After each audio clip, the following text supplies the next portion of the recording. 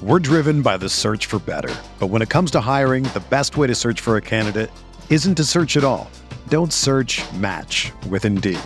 Indeed is your matching and hiring platform with over 350 million global monthly visitors, according to Indeed data, and a matching engine that helps you find quality candidates fast.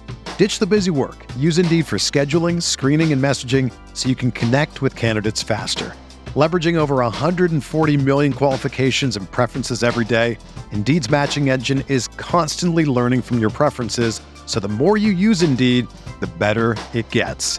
Join more than 3.5 million businesses worldwide that use Indeed to hire great talent fast. And listeners of this show will get a $75 sponsored job credit to get your jobs more visibility at Indeed.com/Blue Wire.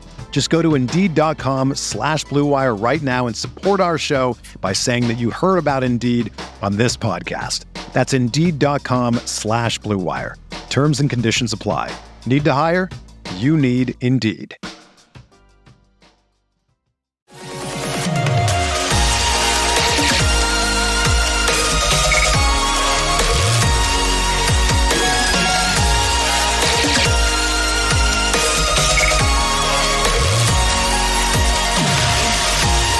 And away we go, episode 263 of the Al Galdi podcast. It is Thursday, March 3rd, 2022, and as I am taping this very early on Thursday morning, let's see, it is right now 3:56 a.m. Eastern on Thursday.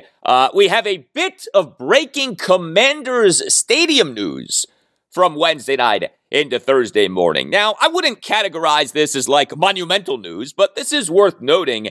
A potential site for the Commanders' next stadium that has emerged, in addition to these 3 Virginia sites that came up recently, is Landover, Maryland, as in right next to FedEx Field.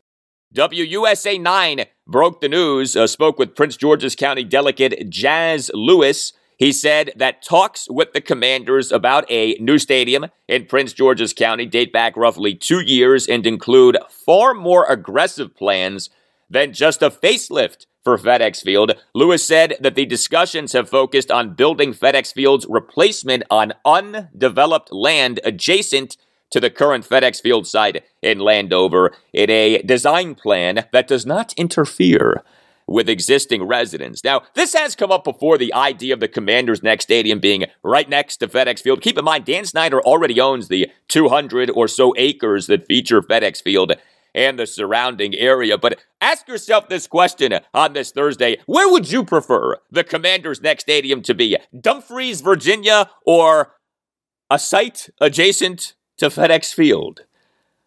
Is there an option C? Can we please have an option C? Actually, there are other options, right? Sterling, Virginia, Woodbridge, Virginia, but we still just are not hearing much about the option that fans most want, Washington, D.C. D.C. remains a distant number 3 in terms of D.C., Maryland, and Virginia in the race to be the site for the Commanders' next stadium. Hello and welcome to a Thursday installment of the Al Galdi podcast, which was number 33 in the country on Apple Podcasts in the U.S. football category on Wednesday. Thank you very much for that. Never a dull moment on this podcast when it comes to our football team, which now is known as the Commanders, and no other podcast covers the Commanders like this podcast. Hopefully, you know that by now. This week is Combine Week, the NFL Scouting Combine taking place at Lucas Oil Stadium in Indianapolis, and the general manager of the Commanders, Martin Mayhew, did a press conference at the Combine on Wednesday. Mayhew, as you likely know, does not speak publicly often, but he did speak publicly on Wednesday. And in fact, both he and Ron Rivera on Wednesday seemingly provided tells that the Commanders will, in fact, be acquiring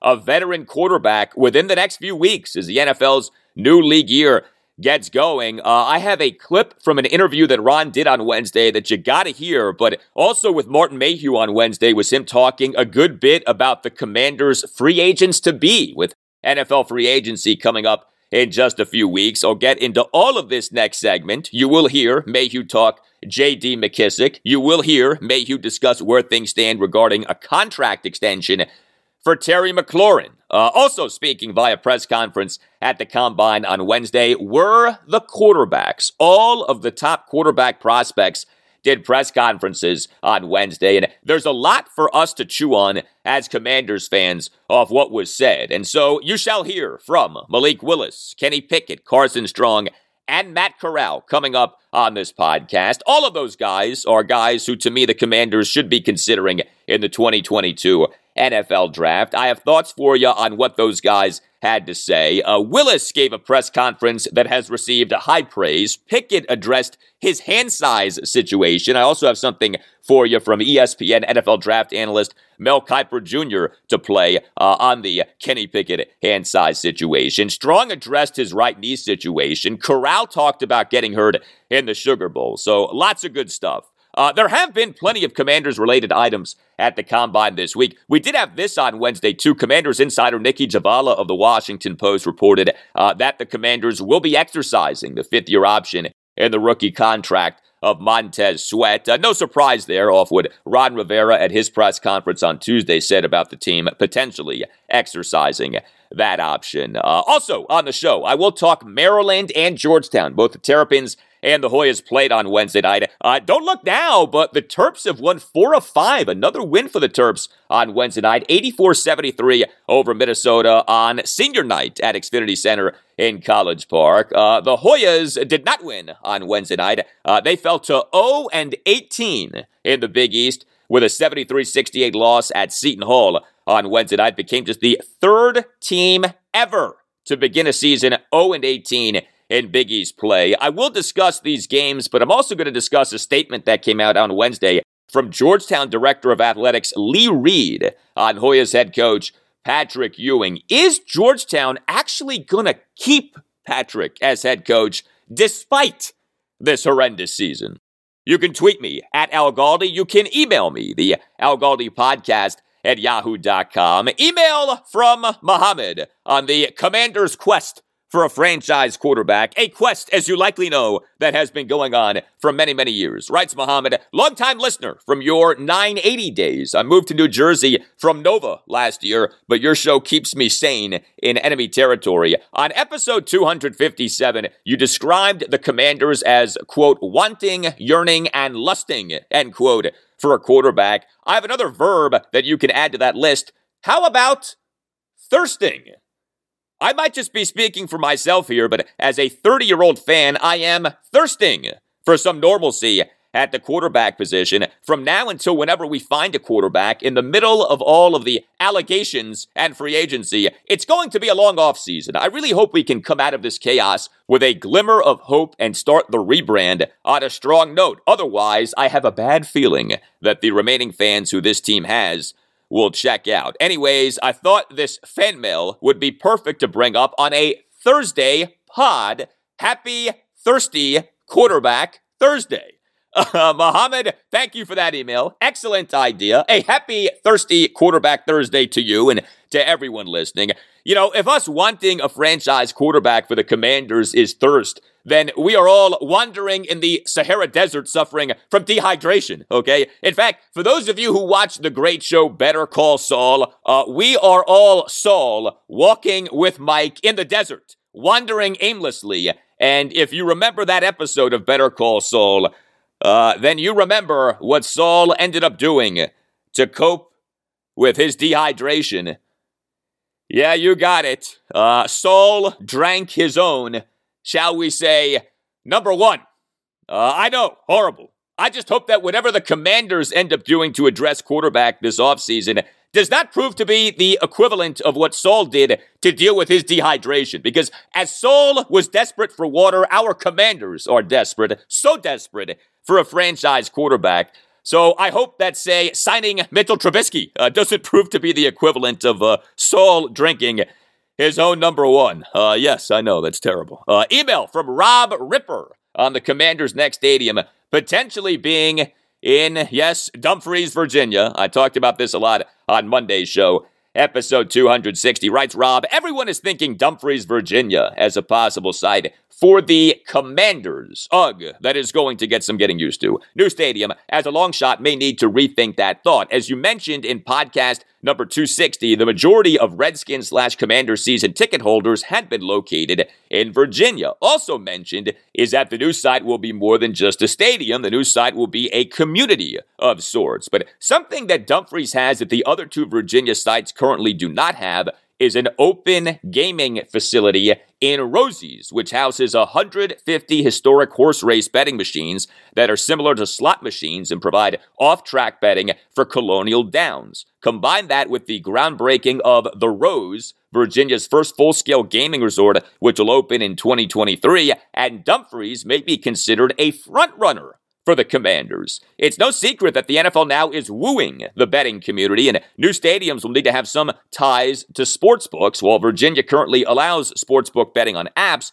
it is only a matter of time before the Virginia General Assembly passes a bill allowing physical sportsbooks to open in the state. Dumfries will be ahead of the other two Virginia sites, and that Dumfries will have two casino sites already open well before 2027, attracting the sports betting community. Both sites are along I-95, which will funnel fans coming to and from a potential stadium. While I agree that the new stadium being in D.C. would be best, I can actually see Dumfries as being a legitimate site for the stadium. D.C. would have to be able to purchase the RFK Stadium land from the federal government in order to allow the team to build on the land, or the government would have to make a deal with the team. If the government was to control the deal, you can bet that Dan Snyder and or the NFL would be on the hook for the full amount of the stadium. Given the issues that the government has with the NFL right now, the RFK side would most likely be a dead end. Even if the city was to gain control of the RFK side, DC doesn't have the funds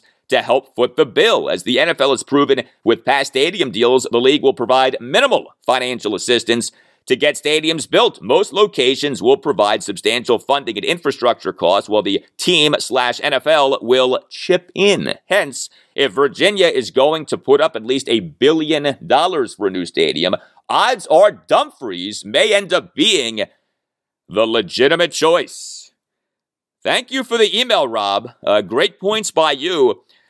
We all know this, and I don't think that we can overstate this. Gambling, major factor, really in everything in sports moving forward. The amount of money being spent by sports betting companies right now is astronomical. The amount of money that is projected to be generated by legal sports betting in the coming years is astronomical. So any potential site for a Commander Stadium that has a decided edge from a sports betting standpoint, or just from a gambling standpoint, period, has a major edge, period. I don't have any doubt about that. The problem for Dumfries, Virginia, of course, is always going to be that Dumfries, Virginia is just so far away from the immediate Washington, D.C. area. That is not an easy sell to those who live in the immediate D.C. area. A Commander Stadium in Dumfries, Virginia. But as I said on Monday's show, a stadium in Dumfries would open up many more Commanders fans in Southern Virginia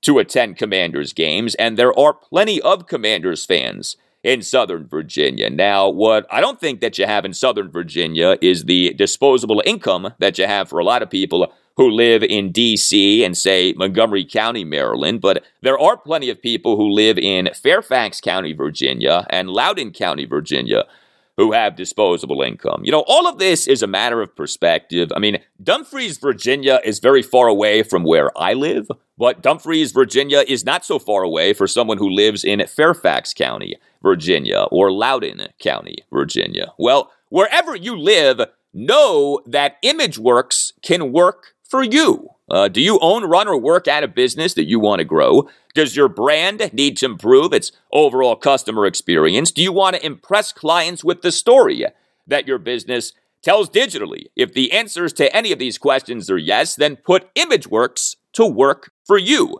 ImageWorks is a full-service boutique web design, branding, and marketing company. Now, ImageWorks is located in the D.C. area, but ImageWorks serves the entire country by utilizing a virtual approach with the latest video meeting software to engage, communicate, and share award-winning designs. And ImageWorks right now has a special offer for listeners of the Al Galdi podcast, a free review of your website and SEO visibility to establish a base of where you are and map a chart for where you want to be. ImageWorks and you will plan with digital web and marketing goals that you can see live via ImageWorks Customers Portal. The portal shows you how all goals are performing in Google Analytics and how all marketing programs and website visitors are behaving. You see, ImageWorks is more than a branding and marketing firm. ImageWorks is your collaborative partner, your one-stop shop for business growth. So here's what you do. Go to imageworkscreative.com, click on Contact near the upper right corner, and make sure that you mention the Al Galdi podcast for the free offer. You have nothing to lose. Go to imageworkscreative.com. That's image, one word, works, plural, creative.com, imageworkscreative.com. Just click on Contact near the upper right corner and make sure that you mention the Al Galdi podcast for the free offer. Also, you can call or text the owner of ImageWorks, Scott, at 703-928-7309. That's 703-928-7309. Mention the Al Galdi podcast and benefit from the free offer. Scott's a big fan of all Washington, D.C. area teams. He is a regular listener of this podcast, and Scott loves brainstorming ideas in technology that can help you grow your business. Scott has been doing what he is doing since 1996. ImageWorks, creative minds focused on one goal, your business success.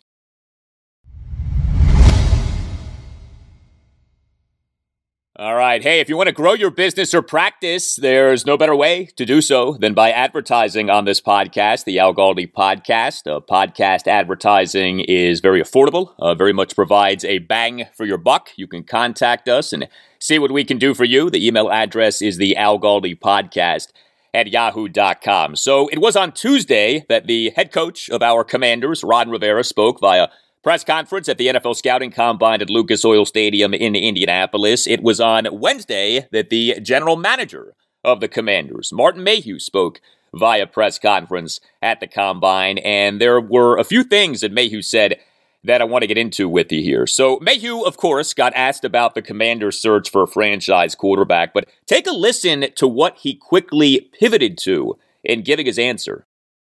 Yeah. So obviously we're looking at all opportunities there in terms of quarterback. First I just want to say, how much I appreciate Taylor Heineke. He had a battlefield promotion. Our starter played 16 snaps last season. He was our backup, played the entire season for us. He did yeoman's work. One of the hardest working guys that I've been around, one of the toughest competitors. So I just thank the world of Taylor and really appreciate him. But we are looking to upgrade that position, and we're looking at every angle that's possible. We're looking at trade possibilities, draft possibilities, free agents. We're looking at everybody. That is a big piece of the puzzle, as you said. What we spend there, obviously, we can't spend somewhere else. So that we're waiting. We're trying to get that to come together, working on that, but we're also working on our own guys and trying to see what commitments that we can make, and that's all part of when I said moving pieces, that's what that all is. So interesting that Martin Mayhew, very early in that answer about the Commanders' search for a franchise quarterback, went right to talking up Taylor Heineke, although Mayhew then said that the Commanders are looking to upgrade at quarterback. It is kind of funny, right, how Ron Rivera keeps talking up the Commanders looking for a franchise quarterback while their starting quarterback for the majority of last season, Taylor Heineke, a.k.a. Tay-Tay, is still on the team. But we all get it, and I do think that Heineke gets it, too. And if you listen to or read some of what Heineke has said over the last few months, there does seem to be a big part of him that appreciates the spot that he's in. It was just a little over a year ago that this guy was out of the NFL.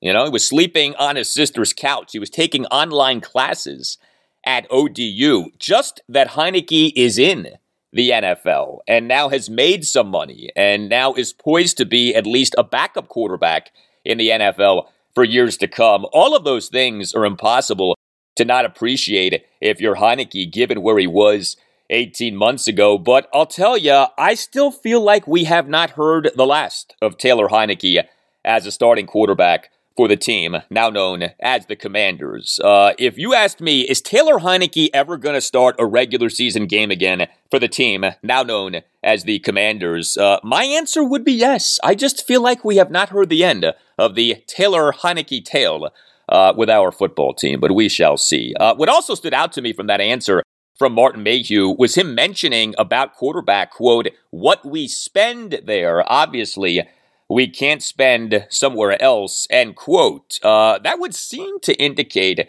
that the Commanders doing something at quarterback via free agency or trade is very much a possibility, if not likely. And personally, I do think that the Commanders are going to be doing something at quarterback this month as free agency and the trading period get going with the start of the NFL's new league year. Also, Mayhew referenced the Commanders' free agents to be, more on them in a bit. But of course, just because the Commanders may sign a quarterback or trade for a quarterback doesn't mean that they won't draft a quarterback. And as I've been saying, my expectation is that the Commanders will be adding a veteran quarterback like signing Mitchell Trubisky, and that the Commanders will be drafting a quarterback like Kenny Pickett or Malik Willis. And along those lines, take a listen to this. Ron Rivera on Wednesday speaking to CBS Sports HQ. I think this team needs a veteran. I really do. But that's not going to preclude us from looking at a rookie. It's not going to preclude us from saying that, if we ended up with a veteran and all of a sudden we draft a rookie, that this rookie's not going to get an opportunity. You got to be honest about that. I mean, so as you look at that, what we decide is not going to preclude us from doing something else. This is all part of the process of putting your football team together, because you still need to have, key players in key positions, but you also have to have quality backups or guys that you're going to prepare for in terms of the future. Yeah, so Ron Rivera right there certainly seemed to at least strongly suggest, if not outright tell us, that a move for the Commanders at quarterback is coming in the next few weeks, because that would be when the team would acquire a veteran quarterback. But I was happy to hear Ron also make it quite clear in that cut that getting a veteran quarterback would not preclude the Commanders from also drafting a quarterback. And if you're going to sign a guy like a Mitchell Trubisky, to me, you also very much need to be drafting a quarterback, and preferably a quarterback in the first round, i.e. taking the quarterback who you most like in this draft. Don't just take a guy, take the guy. Take the guy who you like the best in this 2022 NFL draft. But what about this 2022 draft in terms of quarterbacks? We all know what so many people have said. This draft is not a good draft for quarterbacks. Time shall tell on that. But here was Martin Mayhew on Wednesday on whether this year is even the right year to be thinking quarterback in the draft. Yeah, we certainly look at all of those things, and we know the guys that we expect will be available next year. I think this is a quality quarterback class this year. There's no, consensus number one. I don't think as of right now. I think there may be some separation here at the combine. We may see some of that happening. We're aware of what our options are as far as next year too. We are looking to address it now, if possible, and that's where our focus is. So, said Martin Mayhew about addressing quarterback this offseason, quote, we're looking to address it now, if possible, end quote. Yeah, that's an understatement. The Commanders are desperate for an upgrade at quarterback and for an upgrade at quarterback this offseason, and everybody knows these things because the reasons for these things are so apparent. A, the team has been mostly a losing team for nearly 30 years now, and so many fans are fed up. B, the team just changed its name and is very much in need of some juice for the 2022 season. C, Ron Rivera is entering his third season as head coach of the team and has yet to have a winning record during his time as head coach of the team. D, the team has had one negative off-the-field story after another, led by the workplace misconduct scandal, and really could use some good and exciting news. And E, yes, we are all the way down to an E, the home stadium. FedEx Field is maybe the single most reviled structure in sports. The season ticket base has dwindled. The team needs to find a way to sell more tickets. I could keep going and going, but I'll stop. You know the deal. We all know the deal. The Commanders are desperate for an upgrade at quarterback and for an upgrade at quarterback this offseason. There very much is an urgency to this situation. And that can work for you in that it forces you to be aggressive and to make a bold move that works out spectacularly. But that urgency can also work against you in that it forces you to make a panic move or to make a move that ends up not working out so well. But Martin Mayhew totally gets the predicament that the Commanders are in. Now, I mentioned the Commanders' free agents to be. So the Combine is taking place through Monday, March 7th, and then soon after that comes free agency. The NFL's legal tampering period will begin on Monday, March 14th at noon Eastern, and then the NFL's new league year will begin on Wednesday, March 16th at 4 p.m. Eastern, and the start of the new league year is when teams officially can sign players and make trades. So things are going to move quickly. After the Combine, the Commanders' unrestricted free agents to be include offensive lineman Brandon Sheriff, Cornelius Lucas, and Tyler Larson, quarterback Ryan Fitzpatrick, running back J.D. McKissick, receivers Adam Humphries, Cam Sims, and DeAndre Carter, tight end Ricky Seals-Jones, safety Bobby McCain, interior defensive lineman Tim Settle, corners Darryl Roberts, and Troy Apke. Yes, Trap is set to be an unrestricted free agent, linebacker John Bostic, and kicker Joey Sly. So the Commanders have a lot of unrestricted free agents to be thinking about. The Commanders' most significant restricted free agent to be is quarterback Kyle Allen. Here was Martin Mayhew on Wednesday on where things stand with the Commanders' major free agents to be. We've had several meetings with some of our guys. Obviously, a lot of them we'd like to have back with our football team, and those discussions are really ongoing. This is one of the first steps in the process. We've been in contact since the season ended, and now we have the opportunity to sit down and talk with the agents face to face. A lot of it depends on how things shape out at other positions and where we spend money other places. So there are a lot of moving pieces to it, but it's great to get a sense kind of where those guys are, what their mindset is, and most of them want to be back with us, and that's great to hear.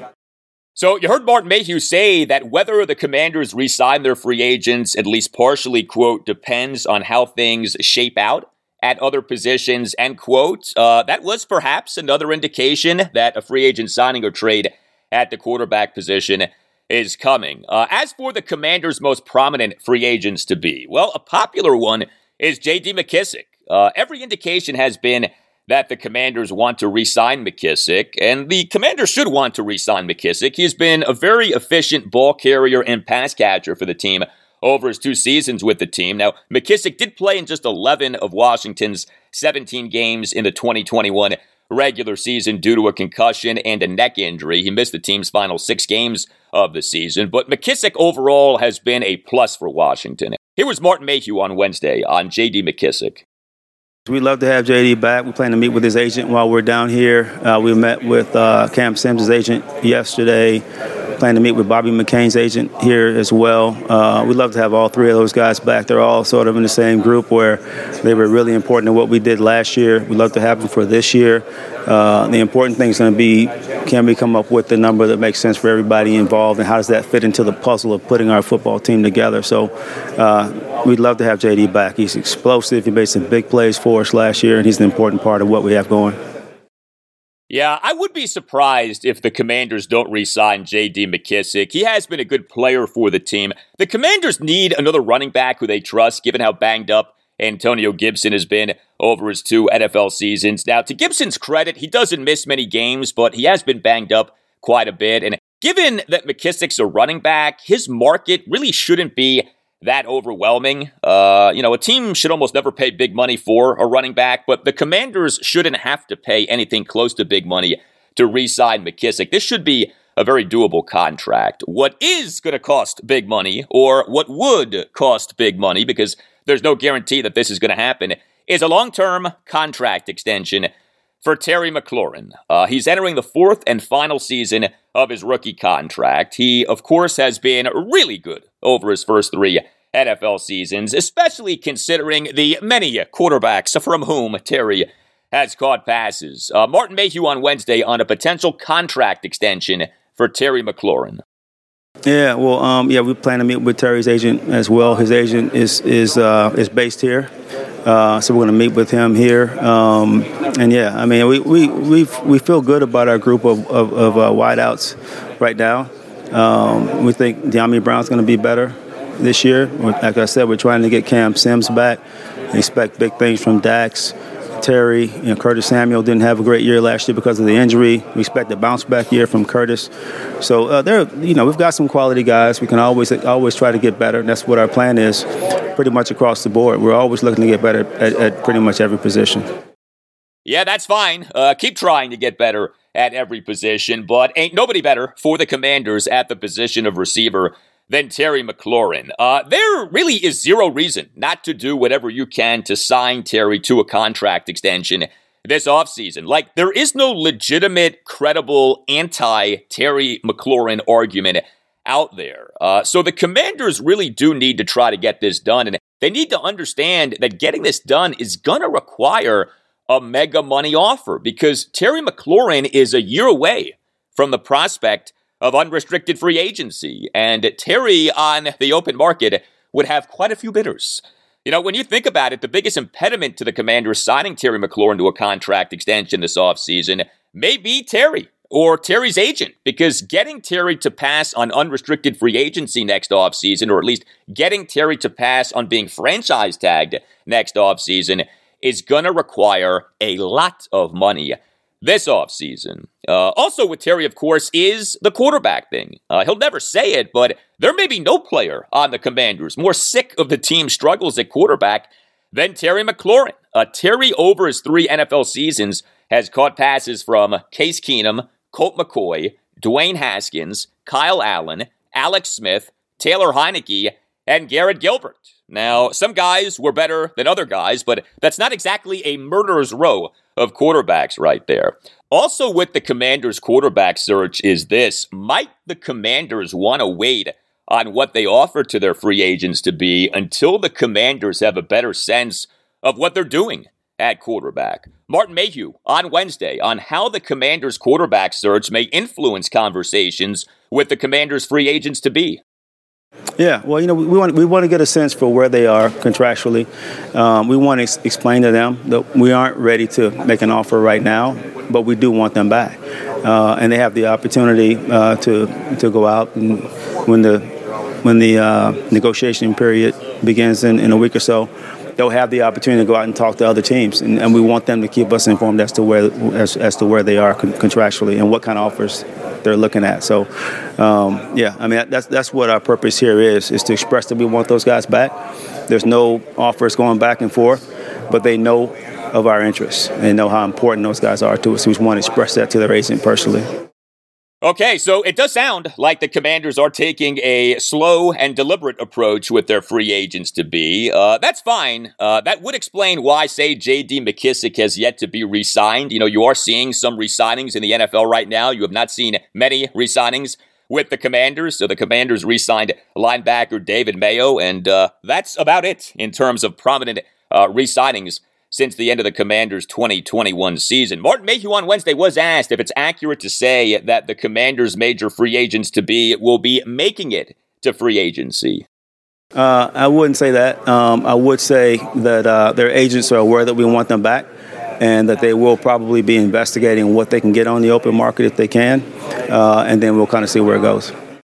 All right, so there you go. A major positive for the Commanders going into free agency is that the team, again, has a lot of salary cap space. We don't yet know with certainty what the salary cap for the 2022 season will be, but OverTheCap.com estimates the Commanders as having the 9th most effective salary cap space for the 2022 season. Of course, there's nothing better for an NFL team in terms of the cap than having a franchise quarterback on a rookie contract. That is the greatest bargain in sports. Could it be? Might it be that the Commanders are going to find their franchise quarterback in the 2022 draft? Well, the top quarterback prospects spoke on Wednesday via press conferences at the Combine. And up next, we'll discuss some things that were said by and came up with Malik Willis, Kenny Pickett, Carson Strong, and Matt Corral.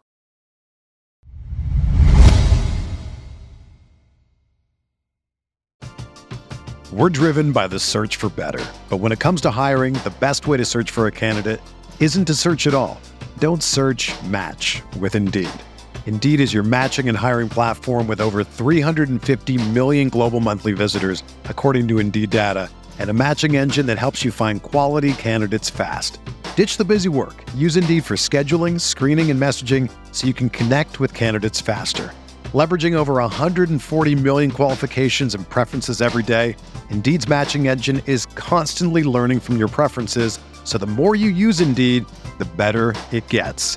Join more than 3.5 million businesses worldwide that use Indeed to hire great talent fast. And listeners of this show will get a $75 sponsored job credit to get your jobs more visibility at Indeed.com/Blue Wire.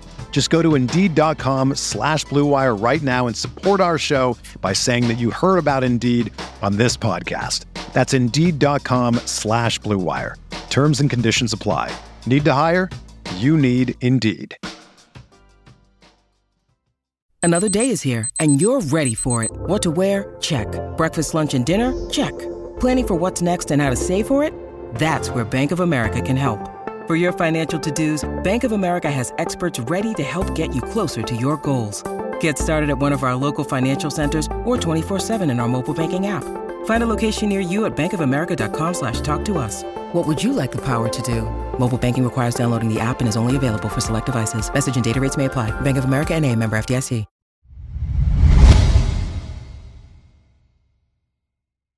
All right, so let's talk Commanders, quarterbacks, and the Combine. So this podcast is for Thursday, March 3rd, what is day 3 of the 2022 NFL Scouting Combine in Indianapolis. And it is on this day 3 of the Combine that the quarterbacks are to work out. So Thursday is of particular interest for our franchise quarterback-needy Commanders. However, it was on Wednesday, day 2 of the Combine, that we had quarterback press conferences, and the most athletically gifted quarterback at the Combine revealed that he will not be working out at the Combine. Malik Willis, he on Wednesday said that he will not run or participate in some other drills at the Combine. Now, reporter Stacey Dales of NFL Network on Wednesday tweeted that Willis will do throwing drills at the Combine, but yeah, no Combine 40 time for Malik Willis. That is a buzzkill. Willis, during his sophomore season at Auburn, what was the 2018 season, ran a 4.37 40, so there was a lot of interest to see just how blazing the Malik Willis 40 time at the Combine would be. Willis on Wednesday did say that he will probably run at his pro day, which is scheduled for March 24th. Now, freak athletes not working out at NFL Combines isn't new, so we shouldn't be shocked by Malik Willis not running a 40, not doing other drills at the Combine, but we can be disappointed. We are allowed to be disappointed. What was not disappointing with Willis on Wednesday was his press conference. There are 3 things that are said to be extreme strengths of Malik Willis: his mobility, his arm strength, and his personality. Everything that you read and hear about this guy is that he's a good guy, he's accountable, he's a leader. How about this tweet from Panthers insider Joe Person of the Athletic Carolina on Wednesday? Quote, Malik Willis played for Cam Newton's 7-on-7 team, went to Cam's Atlanta high school, and like Cam, is confident and engaging. Willis just crushed his Combine media session, end quote. Here was Willis during his press conference on Wednesday on which NFL team he would like to take him in the 2022 NFL Draft. And I feel good about, going to any team, everybody don't get to go to a team, so I feel blessed in that, asset or that facet. I'm just trying to make a team at the end of the day. You can't make all these goals that you can't keep. I hate that. So I'm just trying to, get somewhere and make the team first. Then you can learn and try to, do something else after that. But all these people that think, I'm finna go in here and be rookie of the year. I'm finna go in here and do this and that. You never played an NFL game. You sound like crazy. I don't know. That's just my opinion, though. Yeah, so you get a sense there of Malik Willis, the guy. He comes off as being mature. He comes off as being grounded. He comes off as being humble. Now, I say comes off because we don't know anything about a player's personality with certainty, and there are plenty of examples of athletes who are said to be one way and then it turns out are an entirely different way. But so far, the reviews of Malik Willis, the person, are really high. It has become impossible to ignore that. I tell you, with Malik Willis, the more that I see, hear, and read, the more that I like. I do think that the Commanders should very much be considering taking Willis with their number 11 pick in the draft, or even trading up to take him. The biggest concern with Willis is the accuracy, and that is a significant concern. I mean, I do not want to downplay that. A quarterback who is not accurate with his passes can be a major problem. But Malik Willis checks a number of other boxes. Also on Wednesday at the Combine, via these quarterback press conferences, were updates on two quarterbacks' body parts. Kenny Pickett's right hand and Carson Strong's right knee. Let's start with Pickett's right hand. So the belief is that Kenny Pickett has small hands. He's right-handed. Pickett did not have his hand size measured during Senior Bowl week in Mobile, Alabama in late January. This was due to having a double-jointed thumb, causing his thumb to naturally point in an odd direction. The idea is that Pickett has been doing exercises to try to get a more normal direction for his thumb for a better hand size measurement at the Combine. Hand size measurements at the Combine are done by measuring the tip of the thumb to the tip of the pinky finger with the hand outstretched. A good hand size is said to be around 9 inches. The belief/fear is that Kenny Pickett's hand size is like 8 inches and change. This was Pickett on Wednesday on what he has been doing for his hands. Really just the exercise that I was doing. The reason why I didn't measure at the Senior Bowl was just to have those extra couple weeks, just kind of a common sense thing. It'll help you to have more time working the exercises. So whatever it measures, and, I'm sure that won't be the end of it, but I'll be the last measurement I'm sure I'll take of it.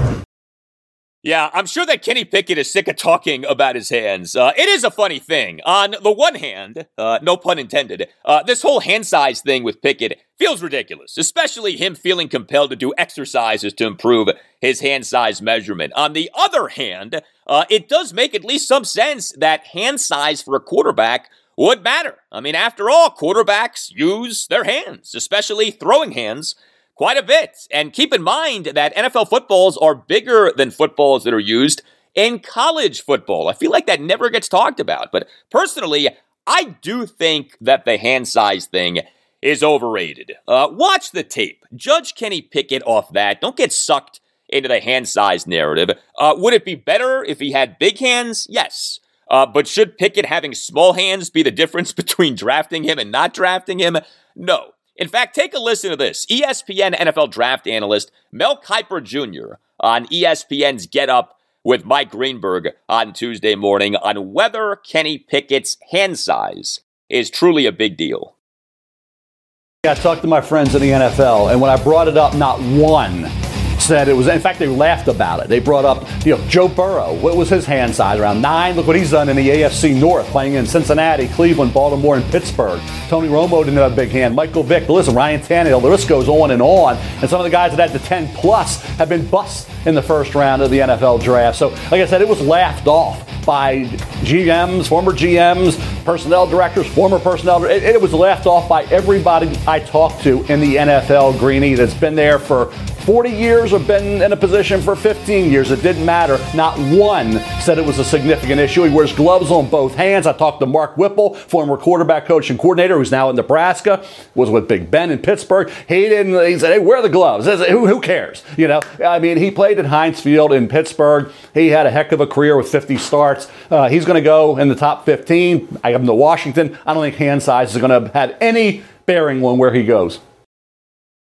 Okay, so how about that from Mel Kiper Jr. on the Kenny Pickett hand size situation? It was, quote, laughed off, end quote, by everybody to whom Mel talked. And yes, you heard that right late in the cut. Mel has Pickett being taken by the Commanders. While we're talking Kenny Pickett, he had his press conference on Wednesday, did address the incredible leap that he made this past college football season. So Kenny Pickett was Pitt's starting quarterback for 4 seasons, 2018 through 2021. He was a very underwhelming quarterback for those first 3 seasons, 2018 through 2020, and then Pickett erupted in 2021. Pickett, over his first 3 seasons as Pitt starting quarterback, 2018 through 2020, totaled just 38 touchdown passes. But Pickett, in just his 2021 season, totaled 42 touchdown passes. Pickett, over his first 3 seasons as Pitt starting quarterback, had a yards per pass attempt of just 6.73. That is a really low yards per pass attempt, especially for a college football quarterback. Well, Pickett in his 2021 season had a yards per pass attempt of 8.69. How the heck did this happen? This was Pickett on Wednesday. It was all the hard work kind of growing into that last season, having my 3rd season with Coach Whipple, mastering the offense, taking more ownership of our team, of our offense, being more of a vocal leader in terms of throwing sessions and film sessions and teaching our offense to our guys, and they're hearing, it from my voice instead of a coach. So we're all on the same page when we went out there every Saturday. So I think a lot went into it. Definitely was not just a me thing. Great teammates, great coaches. Love the guys that I played with. So I think all that came together for a special season for us. Yeah, if you're the Commanders and you are seriously considering drafting Kenny Pickett, you do have to ask the question of why was this guy so much better in 2021 as compared to what he was from 2018 through 2020. You really don't see this often in college football. A 4-year starting quarterback who is mediocre at best over his first 3 seasons as a starting quarterback and then blossoms into one of the best quarterbacks in the country in his 4th season as a starting quarterback. But there is the recent comp of Joe Burrow. Now, his story isn't exactly the same as Pickett's story, but Burrow went from, in the 2018 season, being an underwhelming starting quarterback for LSU to then, in the 2019 season, having what is, to me, the greatest season that any collegiate quarterback has ever had. And I know that may sound like exaggeration, but it's not. I mean, do the comparative analysis. Compare Joe Burrow's 2019 season with any other great season by any other college football quarterback ever. What Joe Burrow did statistically and who Joe Burrow beat in that 2019 season, I don't think has ever been equaled. And with Joe Burrow, right, we all would say, so far so good for him as an NFL quarterback. There are a lot of opinions on this 2022 NFL draft quarterback class. The consensus opinion, of course, is that the class isn't a very good one, but there doesn't seem to be a consensus opinion on who the top quarterback in the 2022 draft quarterback class is. Here was Mel Kiper Jr. on Get Up on if Kenny Pickett is the top quarterback in the 2022 draft. Slightly. Malik Willis, to me, is right there with him. One's at 19, one's at 20 on the big board. They'll be out tomorrow. Malik Willis has unbelievable talent. He's not there yet. Kenny Pickett is a guy that I think can be, best case scenario, Greeny, Derek Carr, in that Andy Dalton mold as well. So we're somewhere in between. So if he is Derek Carr, the team that drafts Kenny Pickett, if it is Washington 11, is going to be very happy. Yes, I would say that we as Commanders fans would be quite happy if the team drafted Kenny Pickett and he turned out to be Derek Carr. All right, so we talked about Kenny Pickett's right hand. We now move to Carson Strong's right knee. You could argue that the best pure passer in the 2022 draft is Carson Strong. He has a rocket arm. He was a prolific passer at Nevada. He was a 3-year starting quarterback for Nevada, 2019 through 2021. He, over his final 2 seasons, was terrific, and he threw the football a lot. Strong for the 2021 season ranked number 4 in the FBS in pass attempts with 524. But as you likely know, Carson Strong has a right knee thing, and how much of a thing this thing is up for debate. Strong underwent right knee surgery in February 2021. He then underwent a right knee arthroscopy in August 2021. Now, the director of the Senior Bowl, Jim Nagy, he on December 17th tweeted the following on Strong's knee. Quote, plenty speculation on here about status of Nevada QB Carson Strong's knee. He had surgery Feb 21 and rushed back to play this fall despite normal 10-month recovery time. Recently saw an NFL team doc who told him there was zero cause for long-term concern after clean MRI. End quote. So that was from Jim Nagy on December 17th. Now look, Jim Nagy tends to be very positive on players. He runs the Senior Bowl. He's not going to trash players, but that tweet was encouraging regarding the right knee of Carson Strong. And here was Carson Strong during his combine press conference on Wednesday on his right knee. Everyone's got a different opinion, but I know I'm ready to go. Everyone's judging me based on the tape that I put out last season, which makes total sense. But I wasn't healthy. I had a surgery that required a year for recovery. I came back in 6 months. My dad tried to get me to not play the first part of the season, but I was like, there's no way. Like, I have to go out there and play for my team. And so what I put on tape this year wasn't the full me. But what I proved at the Senior Bowl was that I can move fluidly and smoothly. No, I'm not going to stiff arm someone and hurdle them and, go run 50-yard touchdown, but I can extend plays. I can do play action boot pass. I stepped up in the pocket, got 10 yards and slid when I could at practice. Yeah, so the context of Carson Strong's 2021 season is important. He came back quickly, maybe too quickly, from those right knee procedures, though he still had big passing numbers. Carson Strong in his 2021 redshirt junior season totaled 36 touchdown passes versus 8 interceptions, registered a yards per pass attempt of 8.0, and had a completion percentage of 70.1. But even if Strong doesn't have a chronic right knee problem, he was a total non-factor as a runner in college. 3 seasons as Nevada's starting quarterback, he over those 3 seasons totaled minus 309 rushing yards. Yes, minus 309 rushing yards. Now, college football inexplicably counts yardage lost on sacks as rushing yardage for quarterbacks, but still, right? Minus 309 rushing yards over 3 seasons as Nevada's starting quarterback stands out. A quarterback who is that little of a factor as a runner needs to excel as a passer, but the thing with Carson Strong is he may be able to excel as a passer. He is your prototypical tall, big-armed pocket passer. Strong on Wednesday got asked if he has the strongest arm of any quarterback in the 2022 draft. I think that, all these guys in this draft class can throw the ball. I know, the media especially says that this draft class for quarterbacks is, weak or whatever, but, I think that there's a ton of good quarterbacks in this draft class. I mean, Malik Willis is a freak athlete. You can, sling the ball. I work out with Desmond Ridder every single day with Jordan Palmer. I mean, I'm not going to knock any of the guys. All these dudes can play football. None of us would be in the conversation to get drafted if we couldn't. However, I do think that I can throw the ball really well and I have a very strong arm. But no knock on the other guys. Everyone can throw the ball well.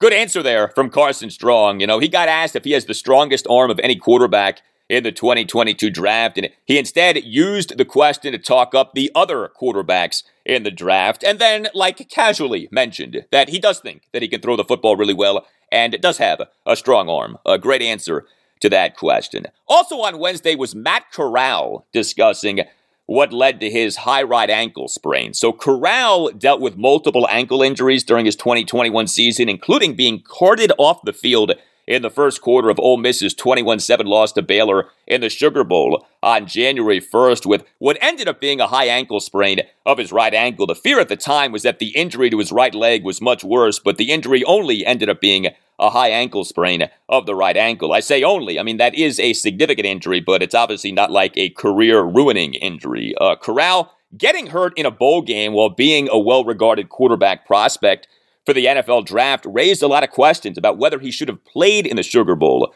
to begin with. But this was Corral during his Combine press conference on Wednesday on questions from NFL teams at the Combine regarding the high right ankle sprain that he suffered by playing in the Sugar Bowl.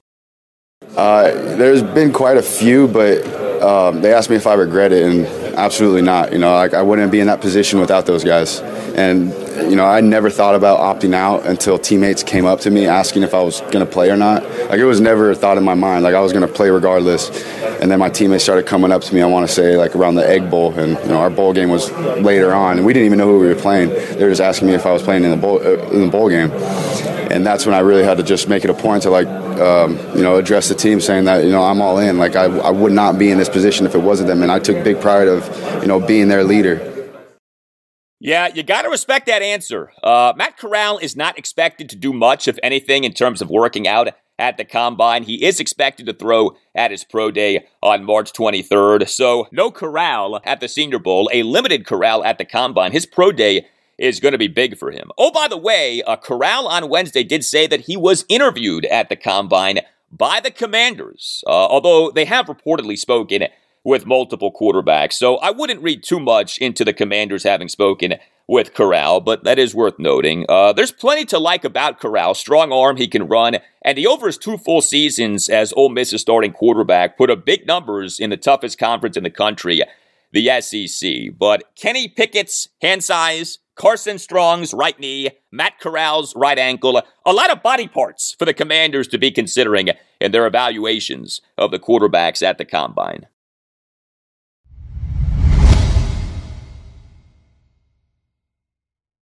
All right, let's talk college basketball. Both Maryland and Georgetown played on Wednesday night. Now, the biggest college basketball item from Wednesday actually came during the day and had to do with Georgetown. I'll get to that item shortly, but the Terrapins on Wednesday night won again. They, on their senior night, won for a fourth time in 5 games. Maryland improved to 15-15 overall and 7-12 in the Big Ten with an 84-73 win over Minnesota at Xfinity Center in College Park. Look, this has been a really bad season for the Terps for a lot of reasons, but I give them credit. I give interim head coach Danny Manning credit. This team is fighting, and this team has been a lot better lately. Terps have gone from 3-11 in the Big Ten to now 7-12 in the Big Ten. Now, they're not going to make the NCAA tournament as an at-large bid or anything like that, but I tell you what, the Terps could prove to be a tough out in the Big Ten tournament. We'll see. The Terps on Wednesday night led for the entire second half, during which they did allow a 13-point lead to get cut to being a 2-point lead, but the Terps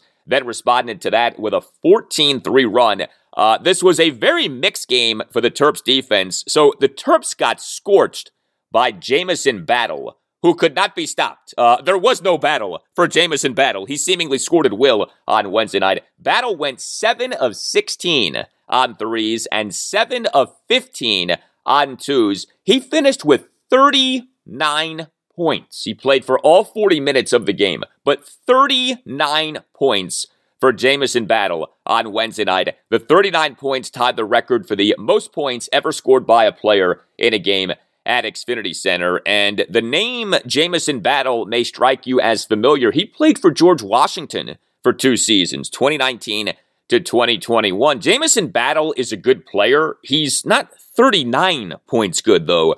That was some performance that he put on Wednesday night. Also, the Terps had issues with Peyton Willis. He went 3 of 6 on threes, 4 of 8 on twos. He finished with 21 points. So the Terps got ripped by Jamison Battle and Peyton Willis, but the Terps held the rest of the Gophers to a combined 13 points on 1 of 6 on threes and 4 of 15 on twos. So Battle and Willis combined for 60 of Minnesota's 73 points. The rest of the Gophers combined for just 13 points, when a combined 1 of 6 on threes and a combined 4 of 15 on twos. Battle and Willis got theirs, but nobody else on Minnesota did much of anything. As for the Terps offense, Terps were bad on threes again. We've become used to that. The Terps went just 6 of 19 on threes, but the Terps went 25 of 41 on twos and outscored Minnesota in the paint 46-16. Yeah, Maryland outscored Minnesota in the paint by 30 points. The Gophers were without their starting center, and the Terps capitalized. 6 Terps each scored at least 9 points. Maryland's leading scorer was Hakeem Hart. He went 1 of 3 on threes, 4 of 5 on twos, 8 of 8 on free throws. He finished with 19 points, 7 rebounds, 3 assists versus 1 turnover and 2 steals in 33 minutes as a starter. Fats Russell continued to do well. Now, he didn't score 20 points. He's been doing that a lot lately. He got to 16 on Wednesday night. He went 0 of 3 on threes, but 5 of 9 on twos, 6 of 7 on free throws, 16 points, 4 assists versus 1 turnover, 3 steals, and 3 rebounds in 31 minutes as a starter. Eric Ayala, 3 of 7 on threes, 3 of 6 on twos. He finished with 15 points, 9 rebounds, and 2 assists versus 2 turnovers in 35 minutes as a starter. Dante Scott, 1 of 3 on threes, 2 of 4 on twos. He finished with 9 points, 8 rebounds, including 3 offensive boards in 34 minutes as a starter. He did have 1 assist versus 3 turnovers. And the Terps got efficient play from their 2 centers. The brightest of the bunch was the reserve, the 6'9 freshman, Julian Reese. 18 minutes off the bench, 6 of 8 from the field, all twos. He finished with 12 points, 5 rebounds, including 4 offensive boards, and 2 steals. He did have no assists versus 2 turnovers. And then the Georgetown transfer, the 6'11 big man, Qudus Wahab, he played for just 15 minutes as a starter, 0-1 on threes, 5-7 on twos. He finished with 10 points and 5 rebounds. Look, this overall has been a disappointing season for Qudus Wahab with Maryland. I mean, there was a lot of hype for him off him transferring from Georgetown to Maryland. Really, the 2 guys who got the most hype in terms of the transfers from Maryland were Wahab and Fats Russell, right, who transferred from Rhode Island. Fats, for the most part, has lived up to the hype. Wahab has not, but Wahab, in limited playing time, has been pretty efficient here lately. Just 1 regular season game is left for Maryland at Michigan State Sunday afternoon at 4:30. Meantime, Georgetown. The Hoyas have done it. They have tied for the worst start ever for a team in a season in Big East play. Georgetown fell to 6-23 overall and 0-18 in the Big East with a 73-68 loss at Seton Hall on Wednesday night. The Hoyas lost their 19th consecutive game. The Hoyas, in falling to 0-18 in the Big East, became just the 3rd team ever to begin a season 0-18 in Big East play. More on the game shortly, but the big news with Georgetown basketball on Wednesday was a statement. Georgetown Director of Athletics Lee Reed, earlier in the day on Wednesday, issued a statement. I read to you the statement in its entirety. Quote, "As a university with high standards and expectations for both academic and athletic excellence, we all share the disappointment of a difficult season. In this ever-evolving landscape of college athletics, we are committed to Coach Ewing, and we are working with him to evaluate every aspect of the men's basketball program and to make the necessary changes for him to put us back on the path to success for next year. Coach Ewing's dedication, as well as his success in last year's Big East tournament, is a testament to his leadership. This gives us confidence that he can strengthen our program going forward. I wish to thank all of our supporters and season ticket holders for their ongoing commitment and express my appreciation to the members of our team for their hard work." End quote. So, what are we to make of that statement in terms of the future of Patrick Ewing as Hoyas head coach? So, to me, the statement from Lee Reed actually is not so simple to interpret. Now, Reed does say that Georgetown is, quote, committed to Coach Ewing, end quote, that there is, quote, confidence, end quote, that Patrick Ewing can, quote, strengthen our program going forward, end quote. Those items obviously suggest that Patrick will be retained as Hoyas head coach. But Reed also says that the school is, quote, working, end quote, with Patrick, quote, to evaluate every aspect of the men's basketball program and to make the necessary changes for him to put us back on the path to success for next year, end quote.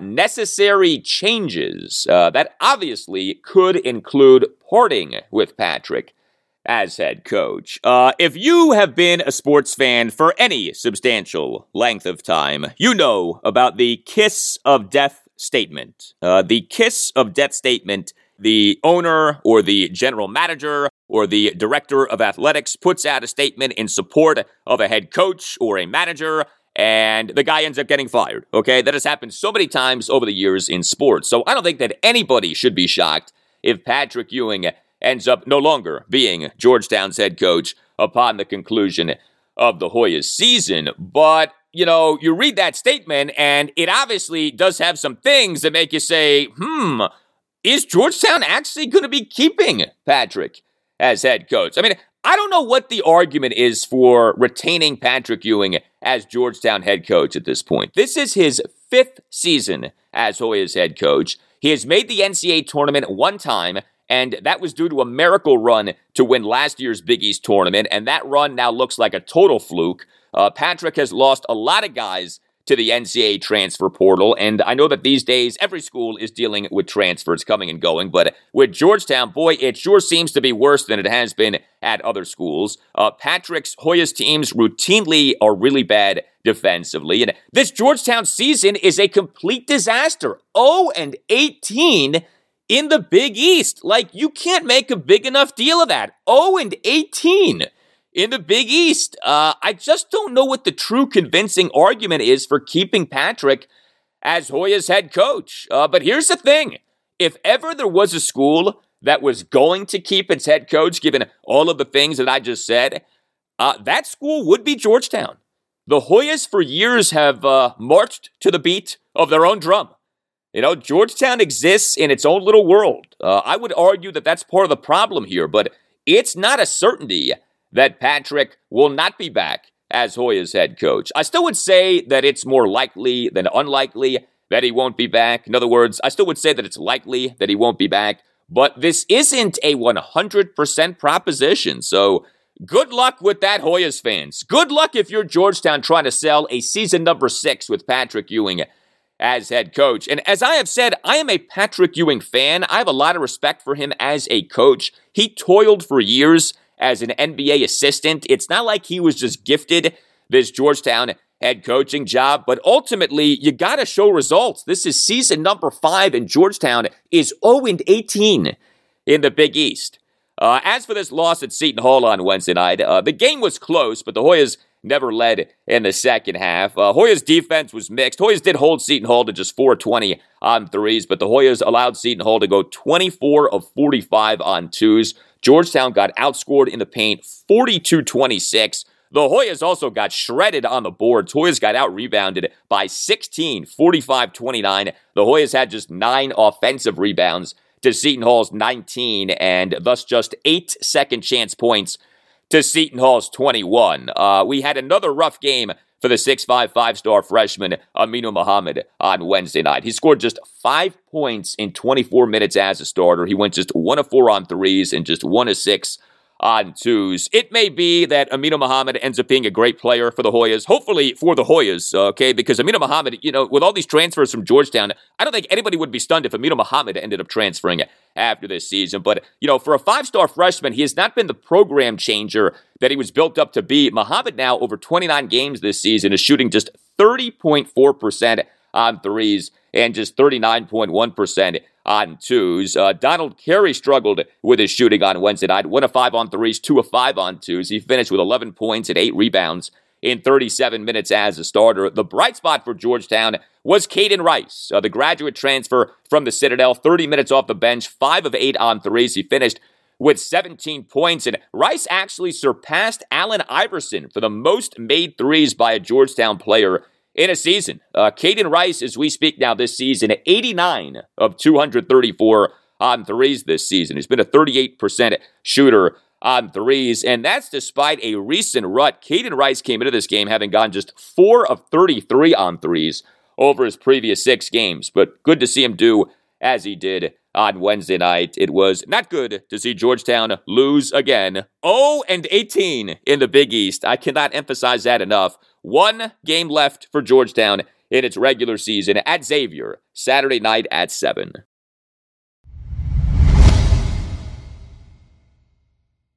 All right, that will do it for you and me for now. Keep the feedback coming. You can tweet me at Al Galdi. You can email me, the Al Galdi podcast at yahoo.com. Friday show, episode 264, will feature a special guest, Eric Eager. He is the Vice President of Research and Development for Pro Football Focus. He's one of the smartest guys out there when it comes to talking NFL, and he authored a terrific piece that came out on Tuesday. Headline, How NFL Teams Should Attack the Quarterback Position Despite a Down Class.